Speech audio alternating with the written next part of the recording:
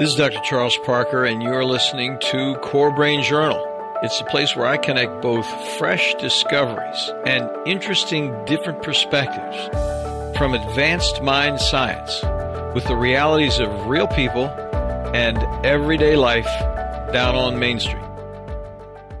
Well, welcome aboard, folks. Dr. Charles Parker here one more time, and we have in this whole series of very interesting people a person who has a deep insight into the messages that children need to hear.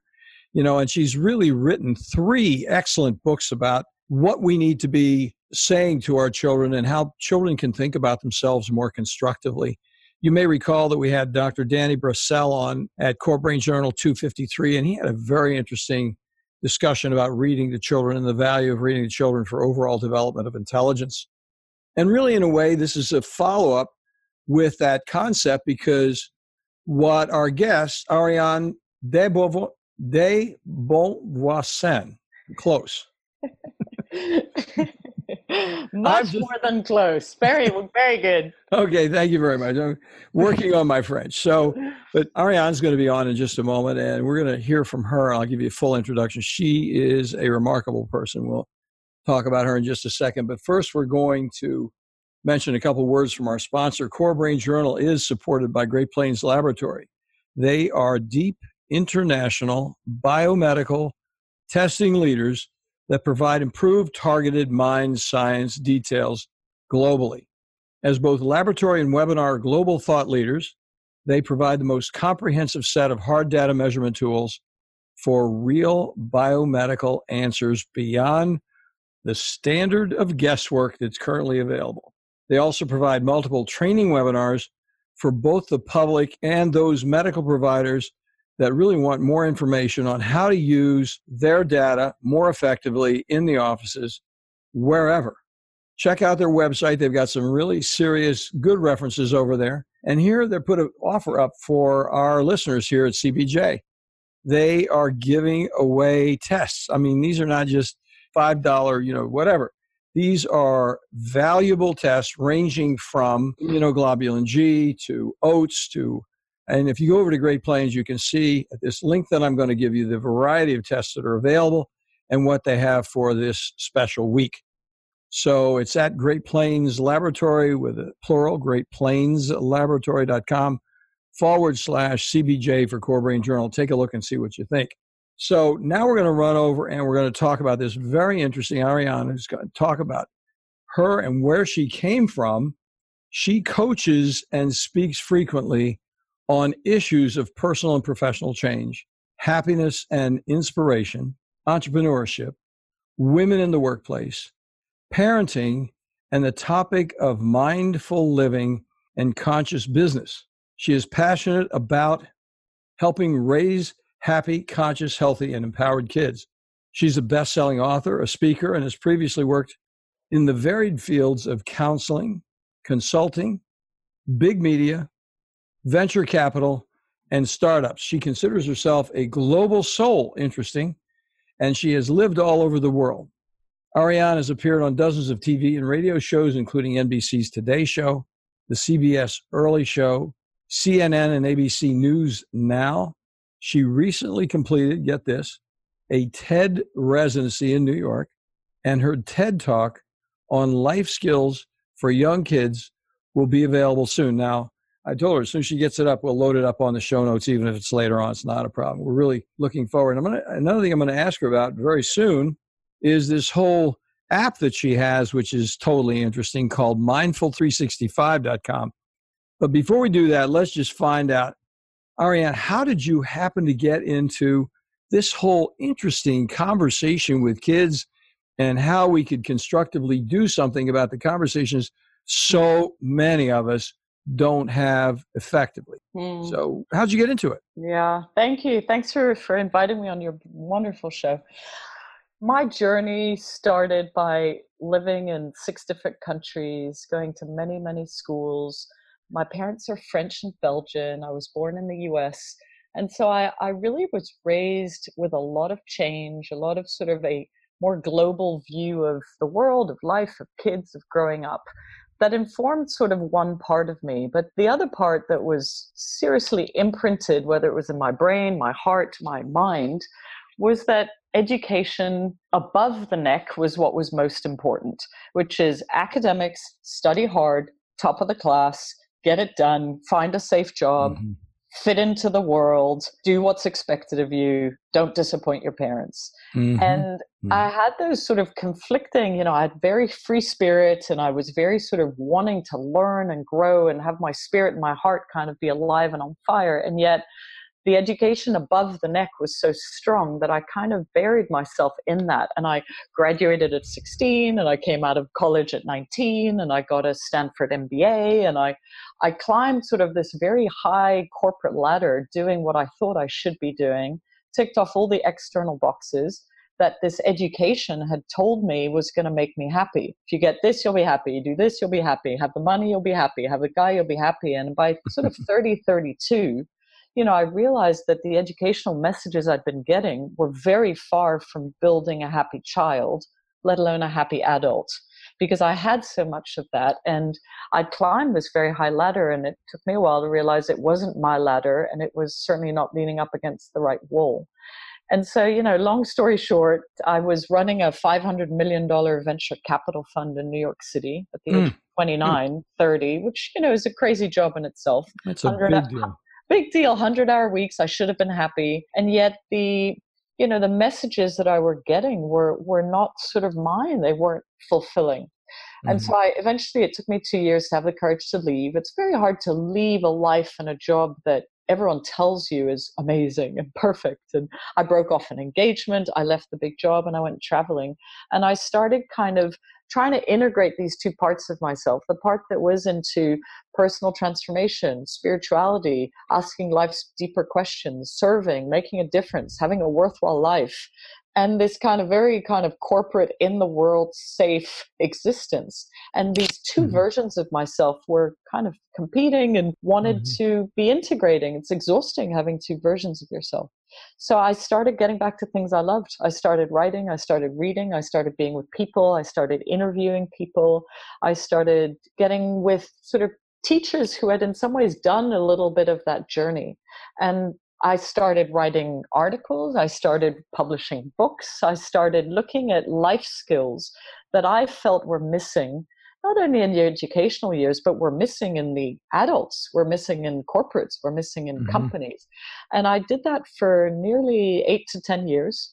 So I did a lot of keynote speeches and workshops for big companies. I spoke at Google, I spoke at the World Bank, I spoke at Morgan Stanley, I've published books with HarperCollins, mainly around life skills for grown-ups. And one of the things I kept seeing, Chuck, was that most of the wounds and the things that we carry as grown-ups get instilled when we were children. And merge that with the fact that, I met the love of my life in Cambodia. I then now have a 5-year-old child. And I just became aware that there's not that many voices that are speaking up for our tiny humans. And I wanted to sort of be part of that conversation and let people know it's urgent. And there's no reason why we're not teaching these life skills that we're now teaching in corporate America in kindergarten, or even when they're 3, 4, 5, 6, 7, 8, 9, 10 years old. And there's an information that needs to be transmitted to parents, teachers, grandparents, who are like, of course we're all trying our best, but how do you teach self-kindness to a child? How do you teach them to breathe? How do you teach them about their body? How do you teach them about diversity? How do you teach them about global concern as opposed to self-concern? Right? So there are all these messages for me. And, my contribution is starting with these 3 books, but I'm being invited to be part of designing curriculums in schools and being on shows like yours. And so I feel like life is sort of allowing this conversation to really become more mainstream, which is we need to build up the hearts and spirits of our children as much as we're building up their minds. Well, I couldn't agree with you more. And I'm so grateful for you coming on the program, because so much of what you're talking about has been touched upon by others, but not quite so affirmatively and explicitly with a plan. I mean, I think this is really most engaging and positive to have a person say, look, I have a plan. And you haven't said this yet, but by looking at some of the resources you sent out prior to this interview, it looks like you have a plan that's a little bit in the direction of being custom made for certain age ranges. Am I reading that correctly or not? Yeah, so I'm starting with the younger kids, and I'll tell you why. So younger, I mean like birth to sort of 7 years old, because my belief is that even the young ones, there's imprinting that's happening at all times. For the TED residency, which I'll tell you about in a bit, one of the things I did was I looked at the impact on the brain of what we're teaching young children, and really, is there a magic number? And, one of the closest people that I spoke to and I did research on was a guy called Dr. Bruce Lipton. And he says that, perceptions acquired by the age of 6 become the dominant subconscious programs that shape the character of an individual's life. 6. Wow. So I was like, wow, heard and that that before. means everything from the beliefs that you're not even aware that you're instilling. Your 6-year-old knows whether work is a good thing or a bad thing. Are you doing it to sacrifice? You're doing it because you love it. Is it pulling you away from what you want to be doing? They have already made up their mind at 6 if work is something that is good. They know about health. They know what we think about men and women. They know what we think about money. They know what we think about rich people. They know what we think about, like that is installed. And so my hope is to sort of start with the younger ones because they will take this, forward. I think the fact that I have a child that's right in that age group, and obviously peer groups, and I've done focus groups with parents, which is what is it that parents are most struggling with in terms of being able to teach or learn or instill themselves. But the big issue, Chuck, is that most parents don't have a tool belt, that helps them deal with stress or disagreement or regret or bad decisions. And so when they themselves don't have that tool belt, it's very hard to give your kindergartner a tool belt on going through tough times or not having friends or being rejected. And so in some ways, my plan is to make sure that I'm speaking to the little ones, but I'm taking whoever's around them with me, because that is the imprinting. That's the sponge. Well, it's so interesting because if the parents are going to be reading it to them or going to be discussing it with them, that is the imprinting, as you said. I mean, and what happens is, and you didn't say this quite explicitly, but you're imprinting the parents as well. Of Like, course. here is a solution. And yeah, you may be talking to your child about this, but think about it. Do you do this yourself? I mean, is this something that happens in your relationship? Does it happen in your business relationships? It's I like giving this as an example. So in one of the books, each book has 8 different life skills, and one of the themes is called Bye Bye Bad Day. And the kids love this one. I've done readings at school and they'll tell me what makes a bad day for a 4-year-old. And it's fascinating.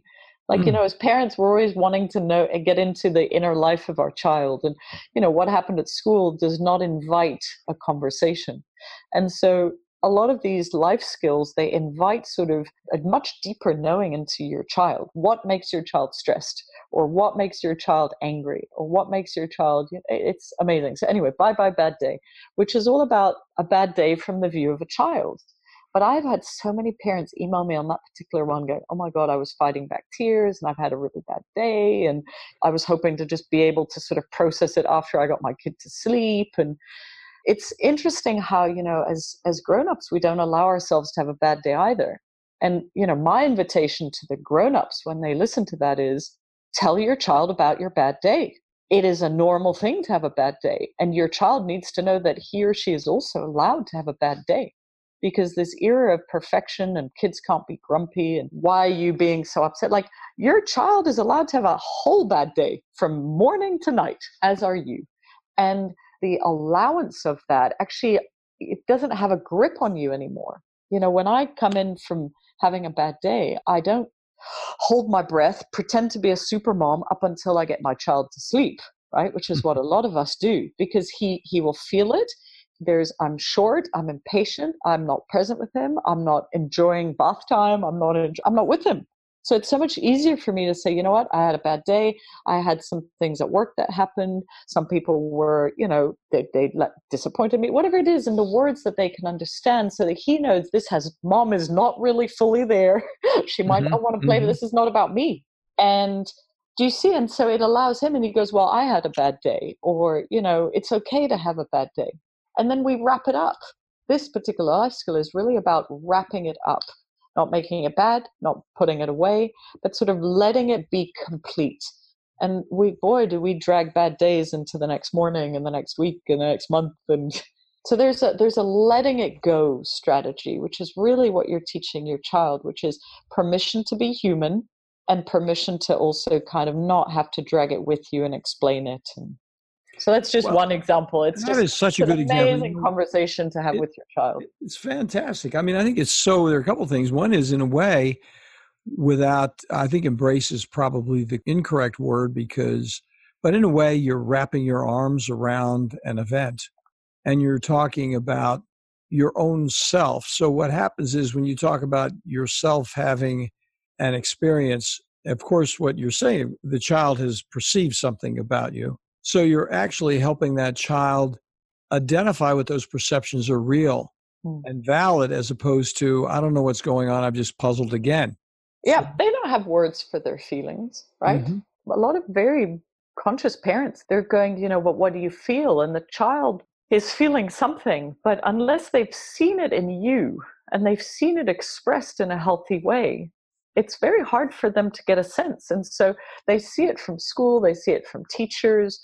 The most important people they need to see it from, there's another poem there called Sad and Mad.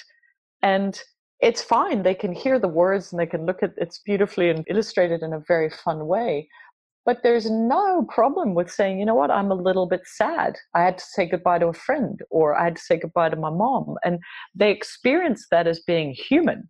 In my TED Talk, one of the things that I spoke about were 3 life skills that we really are either not teaching our kids or most need to be teaching our children. And one of them is what I call humanity skills. And by humanity skills, I said that we really need to be teaching our children that it's okay to be human. And it's okay to be good enough. Not the best, not the top, not the fastest, not have the best grade. It is really okay to be human. And most adults do not allow that, which is why they spend lifetimes of suffering and going after what they think they should do to make themselves feel better about themselves. And, when you put children into that race, you're really setting them up for always being a little bit away from where they could actually just rest into being happy and actually just rest into being good enough. And so, I always ask parents, I go, what do you really want for your child? 90% of parents say, I just want my child to be happy. Yeah. And if I have permission, Chuck, I go, really? What are you really doing to build happiness in your children? They're in private school, they're learning piano, they're doing Chinese, they're in after school. No. That is not building up happiness. That is creating a child that is very loaded up with that stuff. And so it's not a criticism in any way. It's sort of, the most important thing a child needs is to be loved exactly the way they are right now. When you say, I love you, say, I love you exactly the way you are right now. There's nothing for you to be or do or change. It will change a child because they don't know why you love them. Are you going to love them if they come back with a C, or if they didn't score the goal, or if they have a tantrum? Oh, that's so beautiful. Right? I love you exactly the way you are right now. There's nothing for you to be or do or change. And the child goes, wow, the love is not going away. It's not dependent on any circumstance of any kind. I never, ever heard that. Well, while you're speaking, I'm thinking and just riding that conversation with you and the child. And I'm thinking about how you're not only expressing an emotion and connecting with them in a real way and giving them permission to be who they are at the moment. Those are pretty straightforward. But you're giving them a language base to really think about themselves in some constructive way. So you're actually, that whole language element of talking about these different things effectively helps them understand their own perceptions. And very well said. Yeah. And they're connected with the world in a real way, as opposed to, I really don't know what the heck happened, so really don't ask me. I mean, we see this happen all the time in medical practice, because you probably don't know this about me, but my interest is over on the biomedical side as well. And it's a whole different language base. And it's really interesting because people say, well, I don't think I have any capability to understand that. Well, but here's the data, and here's what the data means, and that's how you can do something about it. It's like, it's not that difficult if you actually give a person, tag it with some words, so a person can then internalize it and know what's actually going on in reality, as opposed, I'm confused and I'm just going to have to stay confused. Yeah. No, it's exactly right. I think partly informed by my own story, but I think children need to know that they have an inner life. And, parents are building up their external life. The language, the music, the good school, the education, the being kind to others, like that's very external. I think parents really want their children to fit into the world and are doing everything they can to make that happen. And yet the world of the child is an inner one for so long. And it's sort of, you need to keep them in their bodies. I'm a big fan of getting children to sort of, breathe, like really understand the power of their breath and what that does to their brain, right? And the way I explain it to 3, 4, 5-year-olds, you've got a left brain, you've got a right brain, you've got a brain that's, scared, you've got a brain that loves new things. I do it in words that work for them. And I said, what does your brain need? And they go oxygen, and they go movement, and they go water, and they go good thoughts. And they, this is like life coaching for a 3 or 4-year-old, right? And so when a child has a tantrum, I say to them, I go, your left and your right brain are not being friends right now. What do they, right? And immediately they go into breathing. Now they don't go into boring breathing, cross-legged with white clothes on. We do T-Rex breathing, and we do lion breathing, and we do, whatever animal they want. But what they're doing is, I explained to my son the other day that emotions that he's feeling, because he was feeling scared about going to kindergarten, it's a new school. And I said, emotion is energy in motion. I go, what happened? I said, you've got to move the energy through your body. And so we started doing, funny, crazy movements in the street to move, and I would say the same thing to adults. It's sort of, it is very hard to be depressed when you are moving. Right? When you are in motion, it's hard to feel angry or to feel sad. And yet most of us we don't move. What I really want to offer both children and teachers, people around them, is sort of these tools, which is, what do I do when I have like a child that's going through a lot of emotions, right? Here are some examples. How do I teach a child to breathe? You make it fun, you do animals.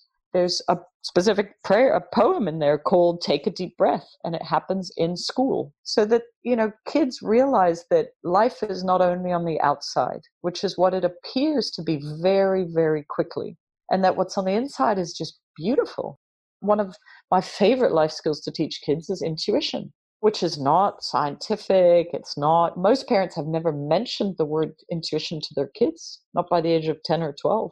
And yet kids are so intuitive. Intuition was on the cover of, it was either Forbes or Fortune magazine a few months ago, and it said, is intuition the highest form of intelligence? Well, even if it is, why? We want our kids to be intelligent. Why is it that we don't mention it to our children? Which is a way for them of building self-awareness, knowing they have answers inside of them, self-reliance, self-responsibility. These are all concepts that we want for our children. And so, this intuition thing, I can assure you, the CEOs I've coached, their big decisions they regretted, they always ignored their intuition or gut or whatever you want to call it. People who've gotten divorced, they knew. What's that knew with a capital K? It wasn't anything the mind told them yes or no to. It was something else. And so with a 3 or 4 or 5-year-old, you let them know. Intuition means that there is intelligence in every single part of your body.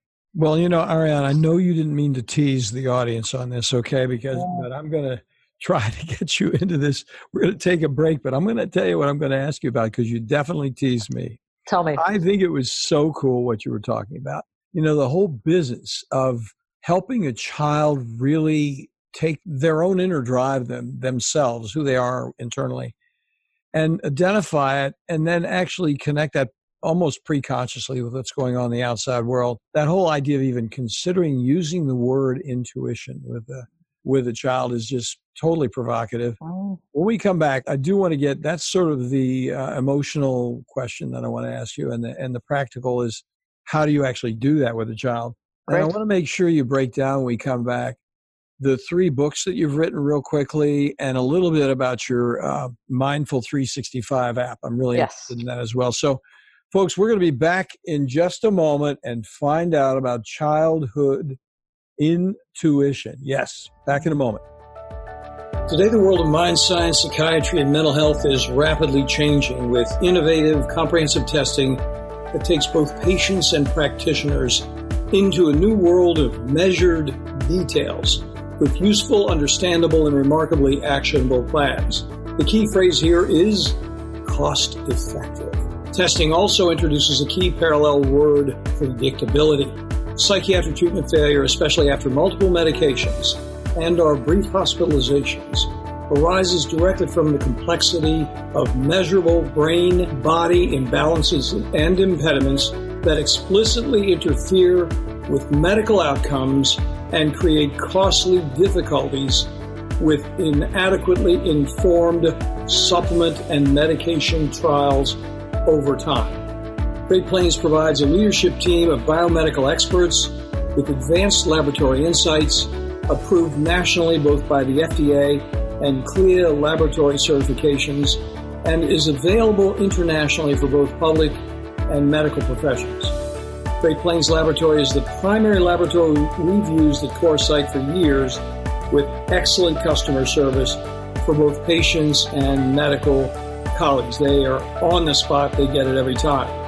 In addition, they provide exemplary training modules, which are webinars and conferences, in an effort to broaden practice perspectives wherever you live. Do follow up on one of these complimentary test offers today at http://greatplainslaboratory.com/CBJ. Yeah, that's Core Brain Journal CBJ. Well, welcome back, folks, and welcome back, Ariane. This is a very interesting conversation because you're taking us someplace. We've had more than 200 guests, and we've touched upon these issues in some useful ways, but this is really a more profound conversation than we've had with any of our really interesting guests. And I think it's just so provocative and so useful. And I think the idea that we could work with a child, I'm going to just tell you, this is a quick aside before I ask you the question, but I've always been interested. I think what your mission is so in touch with something I've thought about for a long time, but never had time to pursue. But I think using mediation techniques with children in grade school and teaching them how to mediate disagreements, it's more superficial than what you're talking about. But that would have been a practice measure that I think if people knew how to actually negotiate, because they have to find themselves to negotiate. I hadn't really thought about this before until you started talking about it. So anyway, that's beautiful. I've been interested in for a long time because I thought if you taught negotiation skills and had them actually resolve conflicts between their colleagues and gave them awards for their ability to resolve conflicts or help the conflicts get resolved. I'm always amazed at how if you let two kids sort of resolve conflict in the playground, we interfere way too much. I'm a big believer in watching and noticing and witnessing, more so than stopping and interfering and be careful and don't do that and that's not kind. And you're robbing them from their own resolution of conflict, of answers, of knowing the right thing to do, and of them learning, if I do that, I'm not going to have a friend. If I do that, no one's going to play with me. Like they won't get that if you are constantly kind of stepping in and taking that growth away from them. That's so true. You're not really facilitating them finding themselves, which gets down to the intuition question, because that is a very profoundly deep question. I mean, I hate to use the word very because it's so doggone trite, but it's just a serious, serious question. Can you give us a couple words on that? Because I'm sure everybody's curious about it. Anybody that's listening to this conversation this far is deeply into what's your answer going to be on that question. You know, I would say this, which is bringing it back to the sort of spirit of a child and even the spirit of a grown-up. You know, how much or how little do you listen and trust your intuition has a lot to do with what you feel is in first place. And for most people, they've been told their whole life that their mind is what is valuable. It's what they got an A for. It's maybe what they went to college for, but the mind is what's been rewarded. The intuition has never been rewarded. I'm sure no one ever got a test or a present or a present or an A for, wow, you really used your intuition and that was the right decision. And so for 18 plus years, we go to our mind for the answer. And the mind, you who know a lot about the brain, the mind goes for survival and protection. And the ego is like, no, that's change or that's different. We don't want that. And so this is what is informing small decisions and big decisions, whether it's for children or grown-ups. And so for me, with that sort of setup, I would say that intuition is connecting to something greater than your mind. And not to be religious or spiritual about it, but Children need to feel like they are connected to something greater. And it can be nature, and it can be the universe, it can be stars, it can be love with a capital L, it can be life, it can be animals, it can be God, it can be any form of God that you want. But there is something magical that happens when a child can feel like they are more than just, their small little body or their family that hopefully is going to stay together, which in 50% of the case is going to change. So to me, intuition is being connected to something greater than themselves. And that has been shown, whether it's with people who go through change, whether it's people who go through any form of life circumstances, as a big determinant of, the ability to be resilient, which is that this intuition of like, what is the right thing to do? What is the answer? All the way to, I lost my toy airplane. Where is it? I can use my mind to find it. In our household, I'll say, what's your intuition tell you? Is it under your bed? Is it in your backpack? Do you see? It's just a question of just, there's another part of you that knows, right? Or what does your intuition tell you that we should buy your friend for his birthday? Do you see? And I'm engaging another part of him. It doesn't mean that his mind isn't valid. This isn't an either or conversation, but I'm appealing to the rest of him that is below the neck, right? Which is what we started with the conversation, which is that also should be having a microphone. And I say this with parents, like, use your words as to how you explain the intelligence of the body, right?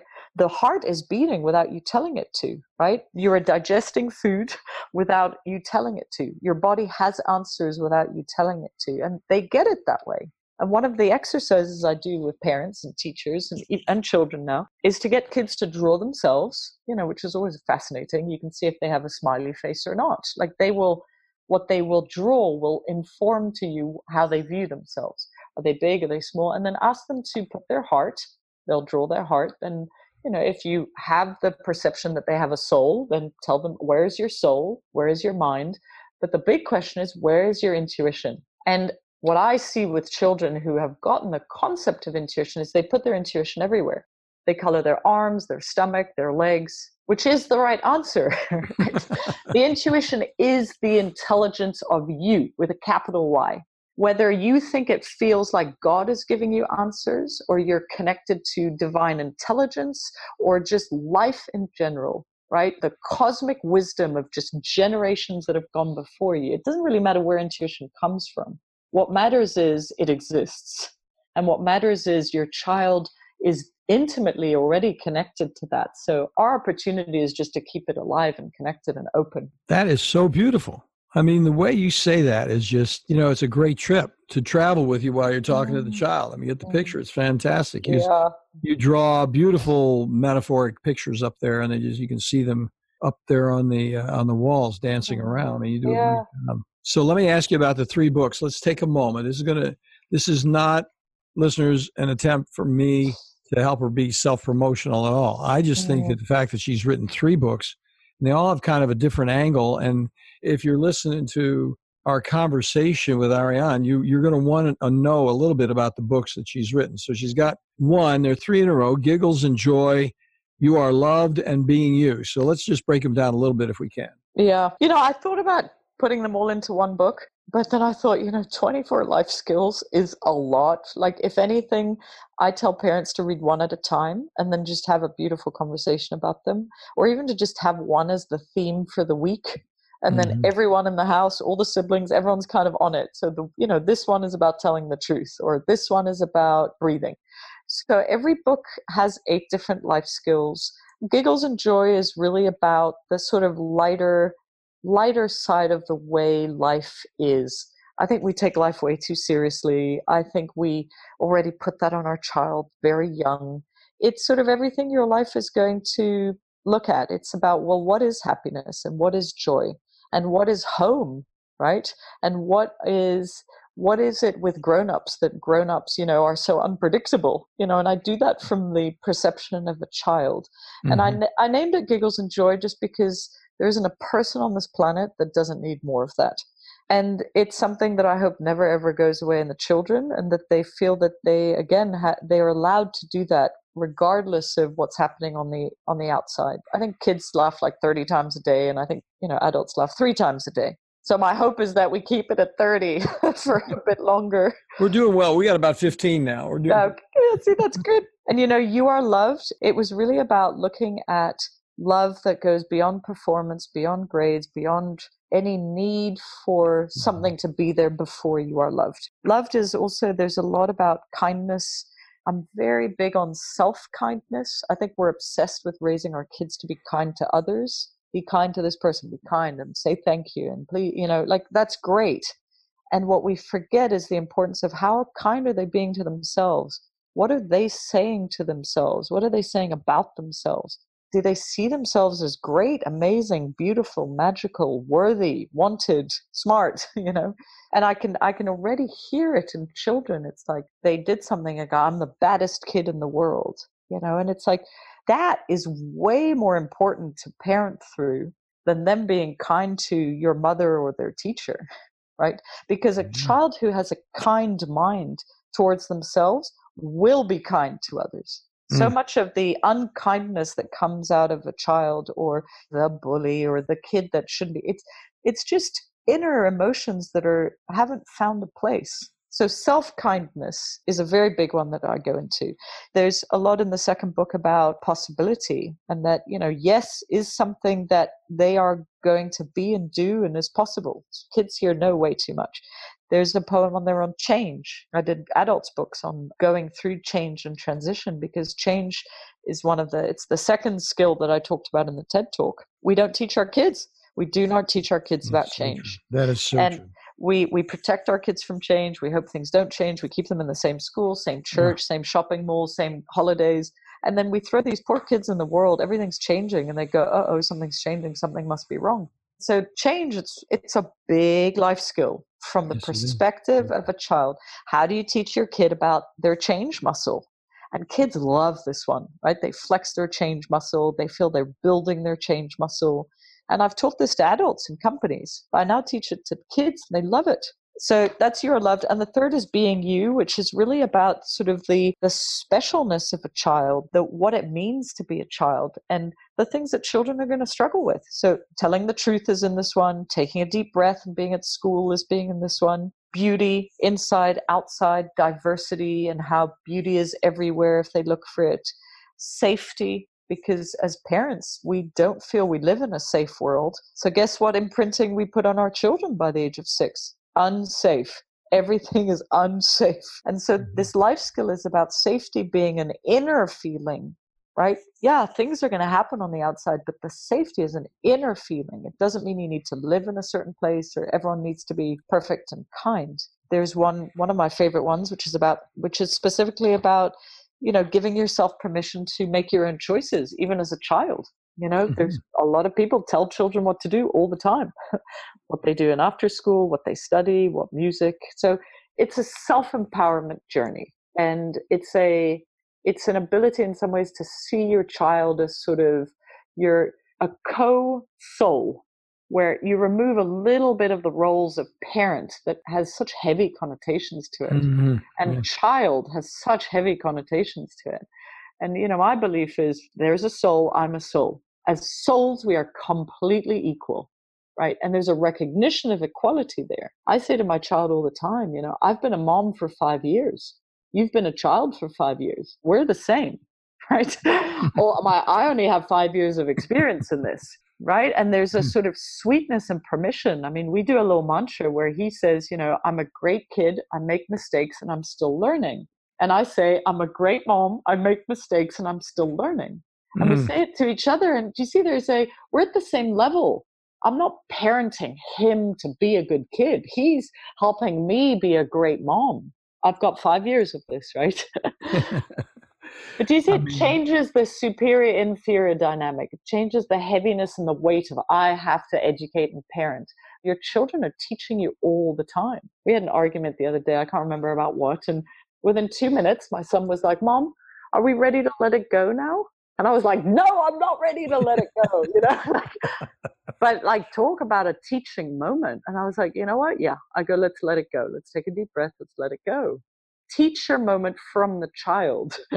And that's available at all times. It's just let them have that role. Useful, so beautiful. I mean, I think the thing that's While I'm listening to you again, it's so easy to listen to you and go down the path as we're chatting with the variety of individuals that you're talking about, even your own son. But I think one of the things that is hitting me so often in terms of all the people I see and all the different levels of pathology and confusion and strife in adult life and in child life as well is the entire scene of black and white thinking, the reductionistic right wrong that you're addressing here. And you've said this a couple of times, but I'll just say it a little more explicitly, because what happens is there's so many gray areas that don't have a voice. They don't have a way to engage them and understand them and manage them, because it's either this or it's that. And so what happens is this is what's going on globally. I mean, this is what wars are about. This is what people who wish to go out and kill people. This is all black and white thinking,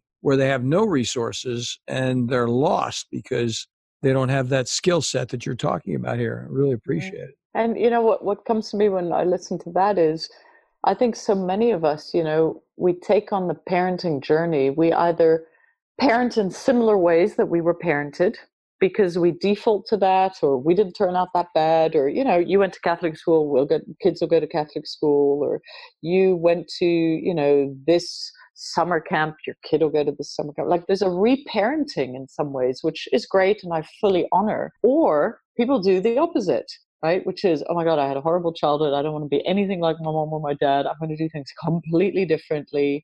And neither one of those are right in some ways. Yeah. There's an other way where it's not I'm aligned with my parents or I'm against my parents. Yeah. It's sort of I'm doing what's showing up right now for me in the present moment with whatever level of thinking, consciousness is available to me right now. Mm-hmm. And that to me is more important than kind of going into black, white, either or, right? This is wrong, this is right. And to also give yourself a break that, nothing you're going to do with your child is going to be black, white. If I don't get my kid into the best school at 5, this is going to happen. Like, do you see there's sort of like this dramatic effect of, if I don't teach my kid, music, or if the brain was whatever is going to happen. And, again, it's sort of a lightening up of the role as parents. Yeah. Like, just hold your child, just connect, look at them in the eyes. Like, they want to feel you and see you. And there's sort of a relaxing into, you really do know what to be and do already. And that's the embrace that I would want to give people. Oh my gosh. Well, I said it before, I'll say it again. It's quite profound. And what I'm thinking about while you're talking about it is that, in a way, and this is going to sound somewhat reductionistic, but I think it's an accurate representation of some of what you're talking about. And that is because we don't have these skills. Generally speaking, the abundance of human beings don't have these skills. That's why these books are so absolutely important. So what I had as a kid myself, one of the reasons I got into psychoanalysis and psychiatry and all this other stuff is because I didn't know it until this very moment talking to you that I had gray anxiety. Now, I love the gray world, okay? I'm there because somewhere along life's way, I've started thinking about some of the things you've been talking about, not as explicitly and carefully and really beautifully as you've described them. But the bottom line is, I think we really grew up with a lot of gray anxiety, and people solve the gray anxiety by dichotomous linear thinking. And so then what happens is it's either this or it's that. Give me a break. You know what it is. And instead of overcoming the anxiety by really identifying where you are at that moment in that context. And what I would say is, any decision or anything you do informed from anxiety or fear is always the wrong decision, right? And so as children, we grow up with the existential questions. We all have them. We've all carried them. Am I good enough? And am I loved? Or even am I lovable, right? And so because those are there and they're imprinted so early on, am I good enough? Am I loved? Which is why I wanted the book to be You Are Loved, right? Mm-hmm. And in that that specific life skill, it's like, you are good enough. It's like I specifically wrote it because I want children to hear it 50,000 times before someone tells them in the world that they're not good enough. But to me, it's sort of, when those are there so young, what we do throughout our teenage years and our adult years is we do everything we can to feel good enough and feel loved. Get married, we have kids, we have jobs, we go to school, we try and look good, we try and do the right things, we run marathons, we climb, and it's all about still trying to feel good enough and loved. It's why people want to be famous. It's why people want to be significant. It's why people want to be noticed right now all over social media. And we keep adding to those strategies, more, every new year, more goals, instead of looking at what actually is in the other hand, which is how about I deal with the I'm good enough, I'm loved question. And then the strategies just go away. If you want to run a marathon, great. If you want to build a business, great. But it's not informed from I'm going to do this because deep down, unconsciously, I don't feel good enough. I don't feel loved. I don't feel seen. I don't feel recognized. I don't feel deal with those feelings. And then all the control strategies for trying to get rid of those feelings go away. So that's my hope. It's let's be with the young children so that they don't take that on as their life filter. Right? Where everything else they're going to do is going to be filtered by those questions. I still struggle with those questions. All the coaching I do with grown-ups, the most successful people I've ever coached struggle with those questions. Well, I think Oprah said it better than I. She interviewed 65,000 people on her show, whatever number it was. She said there was not one person she interviewed that when the cameras went off, they didn't turn to her and say, how was I? Was I okay? Not one person. These are the top celebrity, amazing people in the world. Not what they all needed to know. Was I okay? Am I good enough? Validate. Please let me know. Right? That is living in the gray. I mean, when you're living in the gray, you have to identify who you are by some external source, whether the person says that they're an expert or whatever it happens to be. You need to get that identification because you don't have the internal. Kids feel good enough until something happens, right? And does it happen at home? Does it happen at school?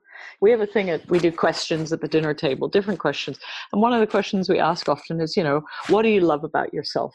And my child always says, I love everything about myself, right? And my husband and I are struggling. I love my hair. I love my, and it's so amazing to see the difference. My son looks at me and goes, that's what a stupid question. I'm I love everything about myself, right? And that's what I want to keep alive. Absolutely. I'm not saying my child is special, but children will say that. I love everything. I love my feet. I love my nose. I love my eyes. That's the magic. That's what I want to just keep there and alive. And the books are just one small way of hopefully doing a bit of that. What beautiful reportage from the frontier of children development, child development. It's just really fantastic. Ariane, and I'm going to try that last name again, de Bonvincent. That's right. Very good. Yes. Thank you so much for coming on board. Listen, tell people where they can get in contact with you. I'll have all these connections on the show notes, folks. But Ariane, if you just close with that, best place for us. Yeah, so the website for the books is gigglesandjoy.com. The books are, of course, available on Amazon. They're available as a gift set, all three of them together. And my personal website is Ariane Studio, ARIANE STUDIO. And that has, life skills for grown-ups as other books. It has the app Mindful 365 for people who want to learn, want to grow, want to sort of do some of this inner work, but are busy. They're in busy lives, busy cities. So this is an app will take you on a journey. We kind of help you through it day by day by day. You don't have to go to yoga. You don't have to read a book. We're with you. We're with you in your phone where you already are. And that is mindful365.com. I've got to run over and look at it. I really appreciate it. Thanks so much for coming on board. Thanks for the lovely conversation. Appreciate it. It was a great conversation. Thank you. Thanks for listening to Core Brain Journal. We're working every day behind the scenes to bring you reports that connect research benches with those street trenches. Here we share the complexity of mind science because, as you know, details really do matter.